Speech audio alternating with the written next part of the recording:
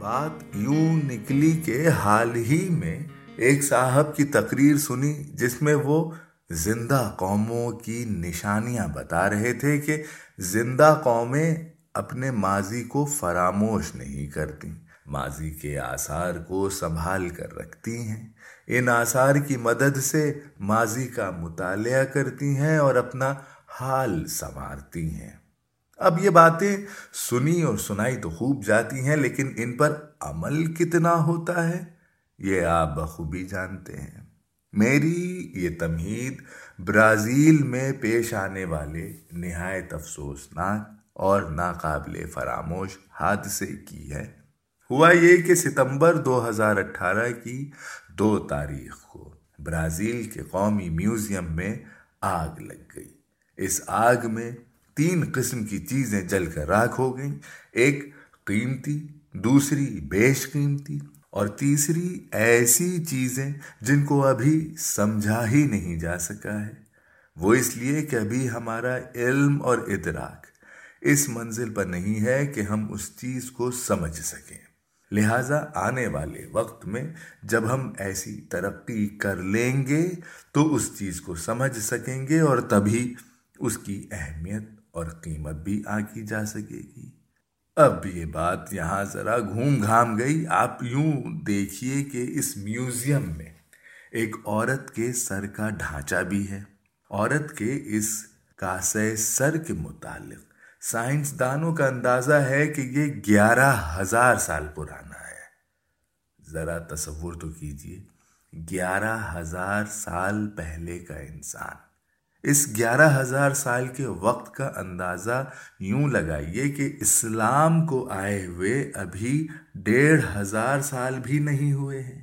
اگر آپ اور پیچھے جانا چاہتے ہیں تو تاریخ کو چھوڑ کر مذہبی حوالوں کے سہارے آپ جناب موسیٰ تک چلے جائیے تو بھی 2,500-3,000 سال کے آگے ہم نہیں جا پاتے۔ اب اس صورت میں 11,000 سال پرانی ایک عورت کے سر کے ڈھانچے کی کیا اہمیت ہوگی، اس کا اندازہ بھلا کون لگا سکتا ہے۔ اس آگ میں بڑے بڑے قیمتی ذخیرے جل کر راکھ ہو گئے، لیکن خوش قسمتی سے یہ انسانی ڈھانچہ بچ گیا۔ گزشتہ 5 برس سے برازیل کا یہ نیشنل میوزیم مالی امداد کی کمی کی وجہ سے سخت پریشانی میں تھا۔ حد تو یہ تھی کہ میوزیم میں رکھے ہوئے ایک لہیم شہیم ڈائناسور کے مجسمے کو دیمک چاٹے ڈال رہی تھی اور میوزیم کے پاس اتنے پیسے تک نہ تھے کہ وہ دیمک مار دوا خرید سکے۔ وہ تو بھلا ہو میوزیم کے کارندوں کا کہ انہوں نے کار خیر کے نام پر عوام سے چندہ جمع کر کے دیمک سے راحت کا انتظام کیا۔ میوزیم کی یہ عمارت ایک زمانے میں پرتگالی فرما رواؤں کا شاہی محل ہوا کرتی تھی۔ آپ سوچ رہے ہوں گے کہ کہاں برازیل اور کہاں پرتگال؟ تو بھائی 15ویں صدی میں پرتگالی جہاز رانی میں ایسے استاد تھے کہ سمندری راستے سے دور دور کی زمینوں پر پہنچ کر پرتگال نے اپنی حکومتیں قائم کر لی تھیں۔ جیسے ایک طرف برازیل میں تو دوسری طرف ہندوستان کے گوا میں پرتگال کی حکومت تھی۔ برازیل نے تو 1822 میں پرتگال سے آزادی حاصل کر لی، لیکن گوا پر پرتگالی حکومت کا خاتمہ قریب 450 برس بعد ہوا۔ وہ بھی ایسی آسانی سے نہیں۔ ہندوستان کو اپنی 30,000 کی بھرپور فوج لے کر گوا پر چڑھائی کرنا پڑی، تب جا کر پرتگال نے گھٹنے ٹیکے۔ یہ اس وقت کی بات ہے جب ہندوستان کو حکومت برطانیہ سے آزادی ملے ہوئے 14 برس گزر چکے تھے، یعنی سن 1961۔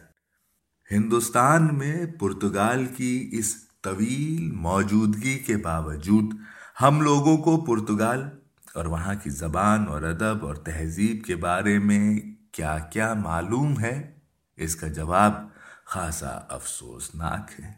اتنا تو سننے میں آتا ہے کہ اردو میں کچھ لفظ پرتگالی زبان کے ہیں، بس اس سے آگے بات نہیں بڑھتی۔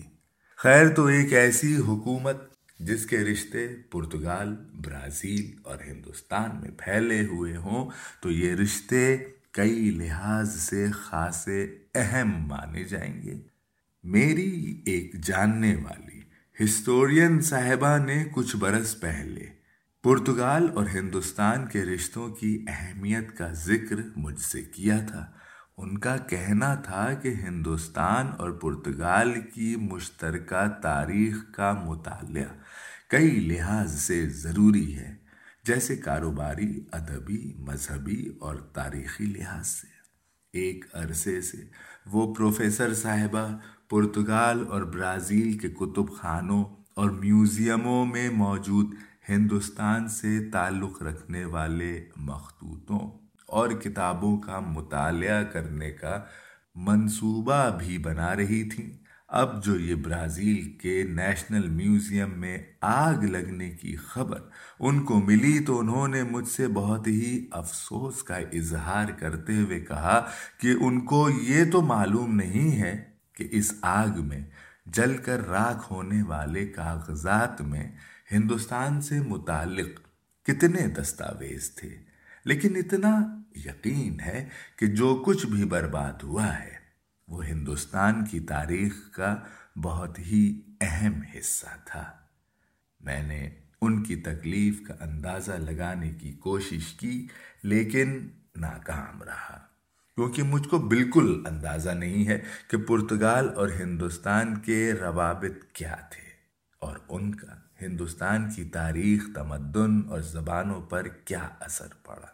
مجھ کو تو یہ بھی نہیں معلوم کہ کیا گوا میں کچھ مخطوطے محفوظ ہیں یا نہیں۔